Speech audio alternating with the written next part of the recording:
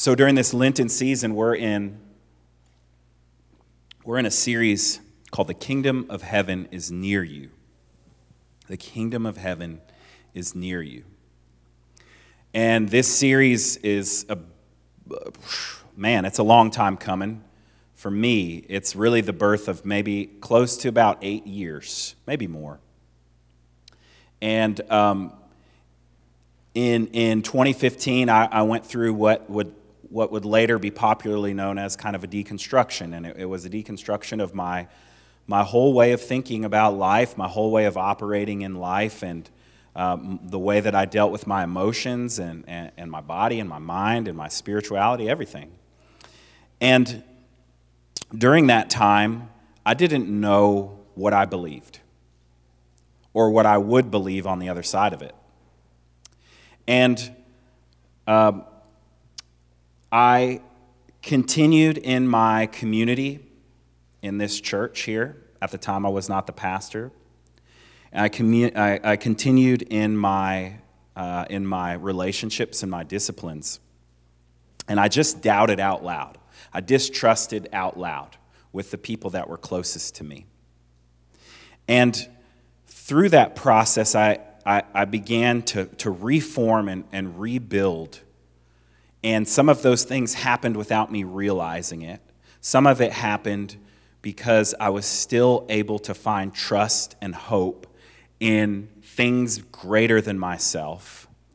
And as that process occurred, this phrase that Jesus talks about a lot, the kingdom of heaven, and the way he talks about it in the Gospels, it began to make sense to me in a way that it never had before.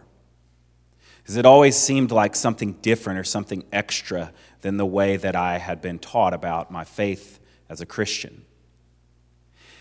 And I began to see the kingdom of heaven in a way that Jesus started describing it. At least it seemed that way to me, that the kingdom of heaven was something that was at hand, that it was near, that even that it was within me, and that there was an access that Jesus wanted us to have right here and right now to this other type of kingdom, other type of world. And so this series is really about an invitation. It's an invitation for us to see this world the way that Jesus did, also known as the kingdom of heaven. To be able to see it through his teachings, his actions, his allegories, his miracles. To make known to us that this place right now, the place that we are living in right now, that there is actually an accessible world to us in which we see things differently, called the kingdom of heaven. Why do I think that we need this? Why does this seem like an important time? Well, because I think that sometimes our sight becomes blurry.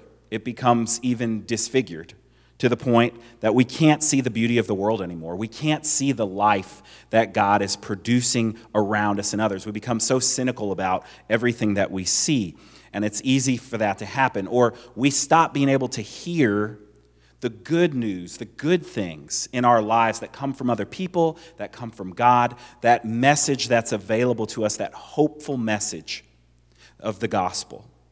We can't hear it anymore.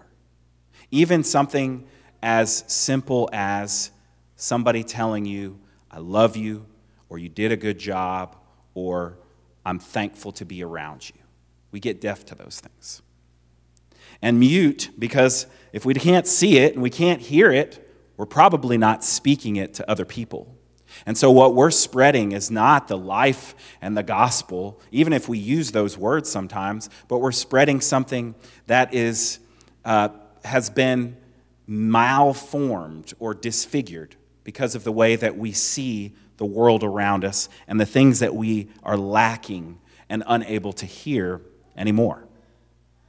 So we started this series 2 weeks ago in the book of Matthew, where Jesus is tempted to take over all the kingdoms of the earth. That the only person who should be in control says, no, I'm not going to control. And we talked about that access to the kingdom of heaven is a process in which we move away from the islands of control, the isolating islands of control, and we cross over a bridge of trust and faith into this new kingdom of heaven.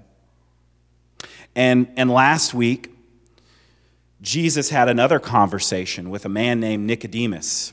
And he talked about this idea of being born again, that there was a possibility for a baptism and an immersion into a new birth. And this birth actually brings us all the way back to God's original intent, that there was something about us, something at the core of each person that speaks the word of God into the world. And that pursuing that new life, that new birth, that kingdom of heaven could allow that word to speak into our world right here today. And this morning, this series, if you're a visitor, it's kind of interesting that you're here this morning, because this series is really kind of about evangelism, which isn't really like something that Christ City has. Well, I don't think it's something this church has ever been really good at or really knew what to do with, and that kind of thing of just like sharing our faith, because a bunch of us grew up with the tracts, the canned kind of presentations, and some of us have bad experience about pizza lock-ins where you literally get locked in for somebody to like preach the gospel to you. You got a free ticket at a mall, and then you ended up locked in a gym, and somebody's like saying, you need to repent now before you leave, and you can only have one piece of pepperoni pizza, that kind of thing. As we have all these, and then today, the word evangelical, if you see it in the news, you're usually not going to see something good after that word a lot of times. And so this series is really about what does it mean to invite people into the kingdom of heaven the way Jesus did. That way of seeing reality, that way of hearing reality, that way of speaking reality into the world that is so incredibly attractive, and it meets so many of the deepest needs within us that we actually don't feel like we're doing any of that stuff that we maybe associate with that if we grew up that way. So yeah, that's what I want to talk about for the next few minutes is just that idea of sharing our faith and what does it mean, our faith, when we share our faith with somebody. When you think about it, when you think about doing that or you actually do it, do you feel constricted? Do you feel that you have only a particular picture to work with or a particular way of speaking to work with, and if you veer outside of that it's like you're having a normal conversation, and then all of a sudden you have to like step out of the normal conversation you're having and start saying, did you know that Jesus Christ died for your sins? And you have to go into this presentation. But what I want to offer to you this morning is that if we are inviting people into seeing the world the way that Jesus talked about, seeing the kingdom of heaven, then it's possible that we could share our faith, the thing that gives us hope beyond the next paycheck, that gives us hope beyond being able to buy our next house or stay married to our spouse or get our next meal or get our Roth IRAs in order or whatever it is that feels like the hope right in front of you, that we have hope beyond those things, that perhaps it could be as natural as that regular conversation you're having, as even as breathing, as eating, as drinking, to invite somebody into the kingdom of heaven. So, let's take a look at this incredible story. We won't be able to investigate it fully because it is such a long and beautiful and well-written story, but we'll be able to look at a few things here. Let's start in verse chapter 5.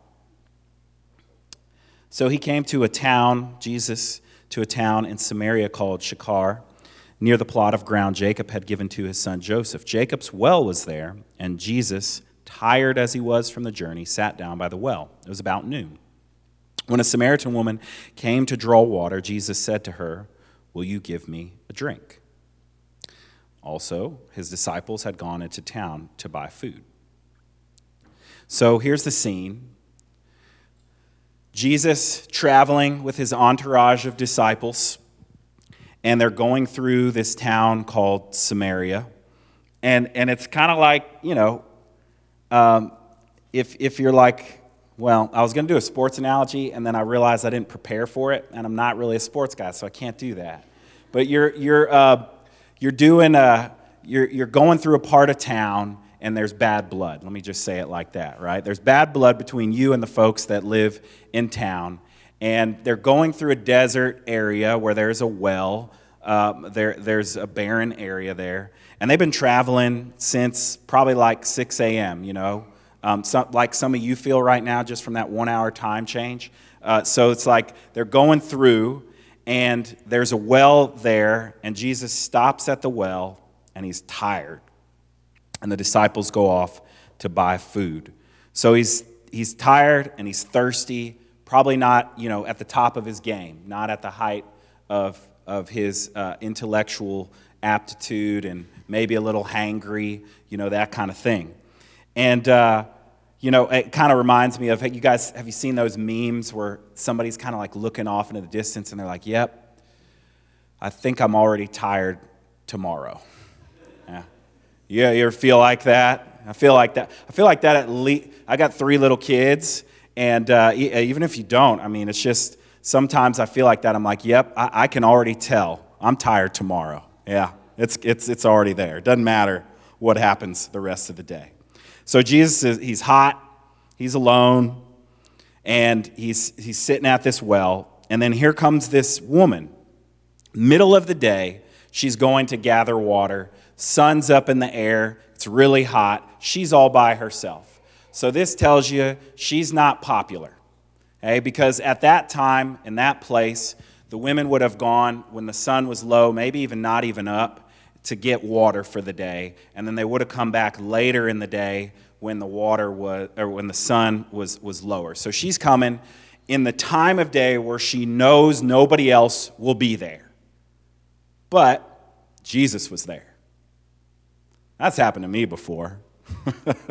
I thought, nobody else is going to be around, and I'm here all by myself. And then God's like, hey, now I'm here, buddy. So she's there. She's a social pariah. To Jesus, as a Jew, Jesus is a Jew, to Jesus' people, she is really unclean, impure, ritually unclean and impure, which is a really big deal. Okay, so it's really bad. It's like, if you're a Grizzlies fan, I'm trying. No, and it's like you got like a Boston Celtics fan. I don't know. That fell flat, didn't it? Yeah. Warriors. There you go. Thank you. Go Grizz. All right. Ja's innocent, right? Ja Morant. He's definitely not. So this is the situation. And then Jesus is asking her for a drink of water. Verse 9, it says, the Samaritan woman said to him, you're a Jew, and I'm a Samaritan woman. How can you ask me for a drink? And then the writer, just to make sure we understand the situation, says, for Jews did not associate with Samaritans. So much bad blood here, lots of bad stuff that has gone on between the Jews and Samaritans, and it's probably because they're actually family. And here's the thing. This is like the human crisis, is that we are all actually family. And that, that hit me deeper than I thought. Wow. And that this gospel reality, this invitation into the kingdom of heaven is an invitation to rejoin the family, to rejoin the community. And so these 2 groups of people, the Samaritans and the Jews, they were all the people of Israel at one point. They were all under the same family and the same religion and everything. And yet here they are, completely at odds with one another. And so Jesus asks her for a drink, and she's surprised. Verse 10, Jesus answered her, "If you knew the gift of God and who it is that asks you for a drink, you would have asked him, and he would have given you living water."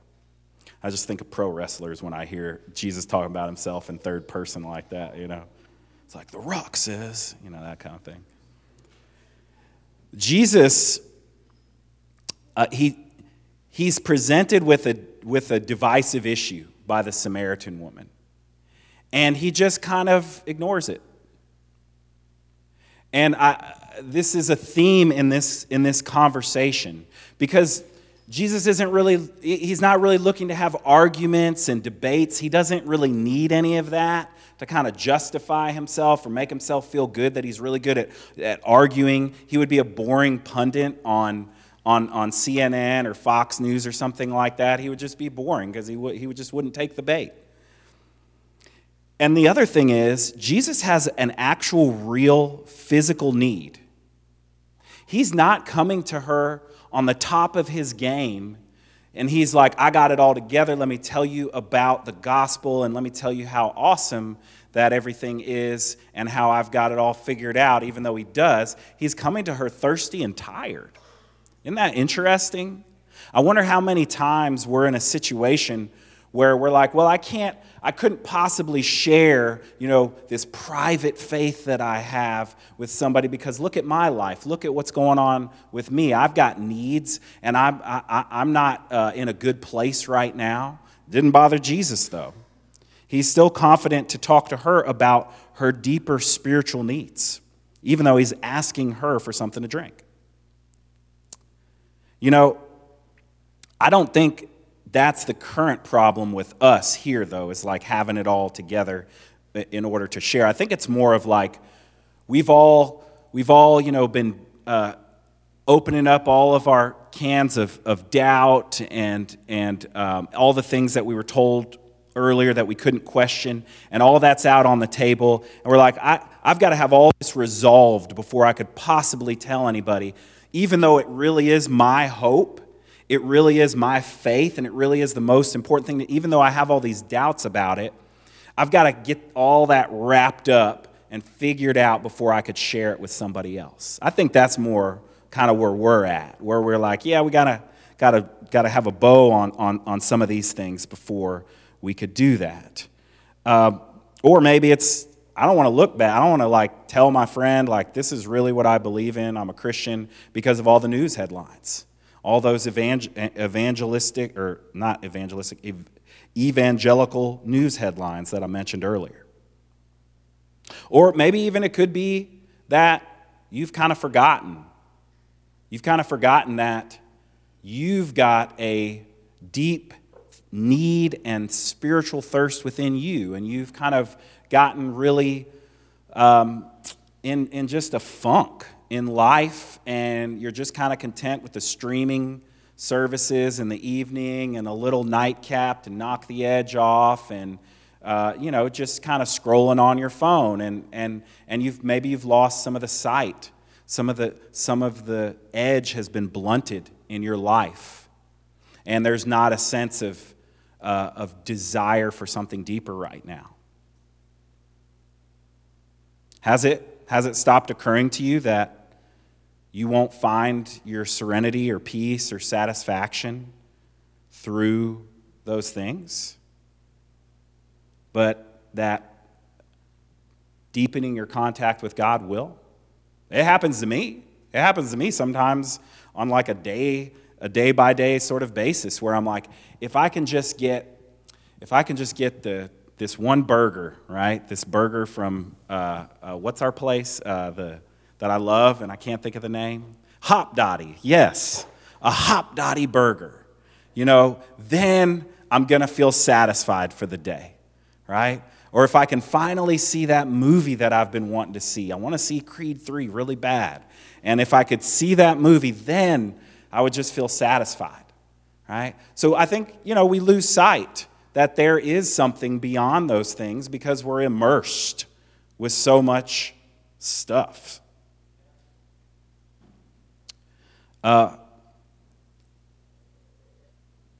We've been talking about Howard Thurman, this mystic, this preacher, this writer, who was kind of a secret.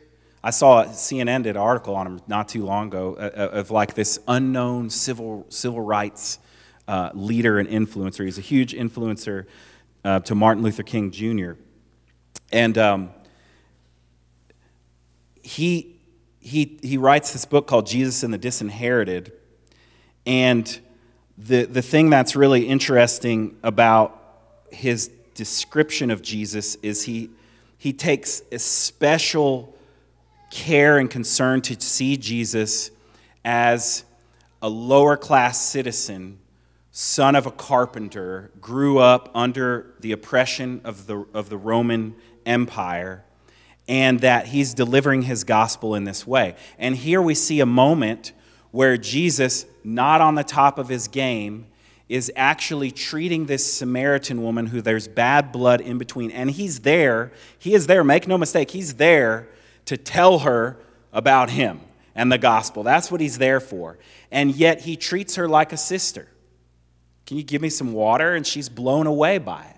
And Howard Thurman, he writes about this necessity of understanding this about Jesus and his ministry. And he says this: it has long been a matter of serious moment. Oh, there's a typo in there. That for decades we have studied the various peoples of the world and those who live as neighbors as objects of missionary endeavor. This is part of what some of us have reacted to, what we don't like, of missionary endeavor and enterprise, without being at all willing to treat them as either brothers or as human beings. Yeah? Like, hey, I've got something to share. I don't have all of it, but maybe I have something to invite you into, something that's given me new hope, new life, new sight. But hey, could you also give me a drink of water? You know, could you also help me with something that's going on in my life? Can you give me a shoulder to cry? You have access to resources and important things too. And this is the approach we see Jesus taking here as he's sharing and he's receiving from her. And that's something we must always remember. There's so much that we could get into this point right now with the history of our country and all the things going on, but we must always remember that we rely on the work and pain of many other people for our lives and our lifestyles. And that none of us are independent, and none of us are without the need and the connection to, for example, the working poor, right? Much less the environment, the actual thin little slice of our planet that sustains the life that we all have. So verse 11, "Sir," the woman said, "you have nothing to draw with, and the well is deep," because Jesus told her about this other water, right? This special water, this living water. So she's like, you don't even have a thing to draw with, and this well is really deep. Where can you get this living water? Are you greater than our father Jacob, who gave us the well? That's their common patriarchal ancestor. They share this story. Who gave us the well and drank from it himself, as did also his sons and his livestock? Again, Jesus doesn't answer. He doesn't say, heck yeah, I'm greater than Jacob. What do you mean? Like, you're about to find out some things. He doesn't do any of that. He just answers and goes to the deeper part. For us, we're not Jesus, so we can't do it like he does. But what we can do is we can listen. We can listen beyond the controversial things that are being brought up. We can not take the bait to get into the latest controversies of the day, and we can listen for the heart of what's going on with another person. But guess what? You got to do that for yourself too. You can't do that with anybody else. You can't really listen and be present with other people if you haven't even done that in your own heart and your own mind, and you might need help doing that. You might not be able to do that without help. So Jesus answers her, "Everyone who drinks this water this Jacob's well water, will be thirsty again. But whoever drinks the water I give them will never thirst. Indeed, the water I give them will become in them a spring of water welling up to eternal life. So Jesus is like, yeah, this well, it is historically important. And water is extremely important. That's why I'm using the metaphor of it. But this is just a well in front of you. So he's not getting sidetracked. And he's not, I'm pretty thirsty this morning. All this talking about wells, man, it's made me really thirsty. Jesus, he's not directly engaging what she's saying. But he's moving on. She's there concerned with something really important. Water. She lives in a desert, okay? So water is incredibly important. And he's not negating that importance, but he is saying, I actually know that this thirst that you have for water, it's actually pointing to a deeper need that you have as a human being. And I am aware of that, and I actually have something for that. I actually have something that can help you with that. And so with her, he's talking about this water welling up to eternal life. Last week with Nicodemus, he was talking about being born again. With somebody else, he's talking about the kingdom of heaven is this mustard seed. With another person, he's saying it's light. With another person, he's saying it's fish in a net. You see what's going on here? You see this sort of way that we're supposed to think about just in these certain lines about how we're supposed to think about God and Jesus and what Jesus is about and all these things. But Jesus doesn't do that. He doesn't follow all the rules everybody's made about how you're supposed to talk about Jesus and interact with Jesus. He's saying, hey, you know what? The kingdom of heaven's everywhere. Anything is at my disposal to talk about, to engage the life of you, the gospel, God, everybody. It's right here. You don't have to memorize this, that, or the other. I'm not saying it's not a good idea to memorize Scripture. I'm just saying you can breathe, you can observe, you can see it if you want to. You ever had to memorize something like a process, like at a job, or like a presentation at school or something like that? I've always been terrible at doing that. Like when I was working for a carpenter and he was like, this is exactly how you do this. You put in the insulation. And so I'm trying to do it exactly the way he showed me. And he comes back from the store or something. He's like, that's all you've gotten done? And I'm like, yeah, I've just never been good at that. But when I've been able to use my own skills, my own faculties, my own reasoning, I've found a lot of success in life. I found, wow, like I see things in a certain kind of way. I hear things in a certain kind of way, and that's valuable, and that is something that the world needs. The same thing is true of if you were to invite somebody into faith. You don't have to only do it in some kind of narrow way. You can actually be like Jesus. And here's the thing. We've got to actually be able to do that ourselves in our own lives, is actually open up to the possibility that the kingdom of heaven is at work right there in the pew next to you, at home with your crying child, in the argument you and your spouse just had. That it's there, that it's active, that it's present, that there's something more to see. You know, the other thing is, how many of you grew up and the whole emphasis, or most of the emphasis, of your faith was on guilt and repentance? Okay, few of us. Some of you are like, no, I went to this megachurch and they never even said that word before, right? They just gave us lots of free stuff and definitely pizza, right? Lots of pizza. No one-piecers at the megachurch. One-piecers. The thing is, in this conversation, Jesus doesn't start talking about you're guilty, you need to repent. He actually meets her about what's really on her mind, what's really important to her in that moment, which is that she's thirsty. She's there to get some water. And so if Jesus was to just say like, hey, water's not important at all, let me tell you about how you're a sinner and you need to repent, I don't think she'd be that interested in that conversation in that moment. But he's not talking about that. He's talking about water. And she's thirsty.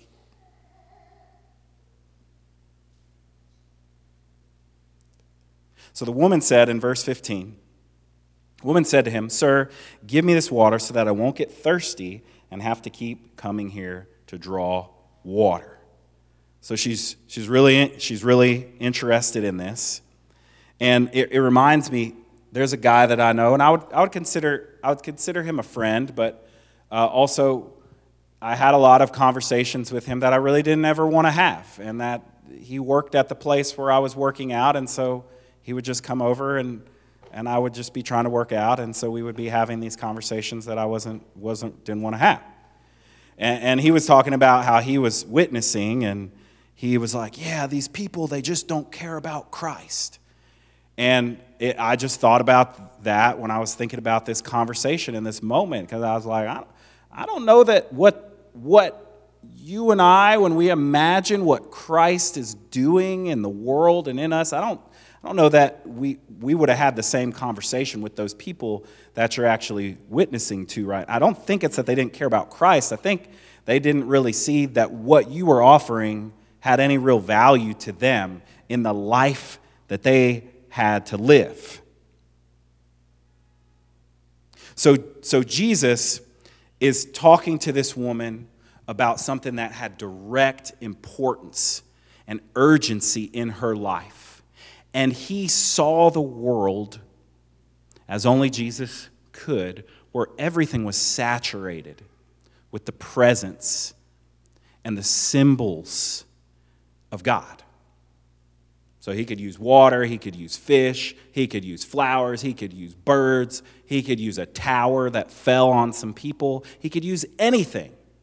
Didn't matter, just like breathing. Howard Thurman says something about this in, I think, it's also Jesus and the Disinherited. He says this: mere preaching is not enough. What are words, however sacred and powerful, in the presence of the grim facts of the daily struggle to survive? Any attempt to deal with this situation on a basis of values that disregard the struggle for survival appears to be in itself a compromise with life. So you want to talk to somebody, you want to preach at them about things, and what's in front of them, what's in their heart and mind is an issue of survival. It might not actually be survival, but it might feel like survival. Or it could actually be survival. It could actually be, I don't know where I'm going to sleep tonight. I don't know where my next meal is going to come from. That would feel like, to that person, a compromise with life itself. That's not witnessing about this kingdom of heaven. That's not witnessing about the life in Christ. It's just not. It is only when people live in an environment in which they are not required to exert supreme effort into just keeping alive that they seem to be able to select ends beside those of mere physical survival. So Jesus meets this woman right here at a well, with the need for water in a desert.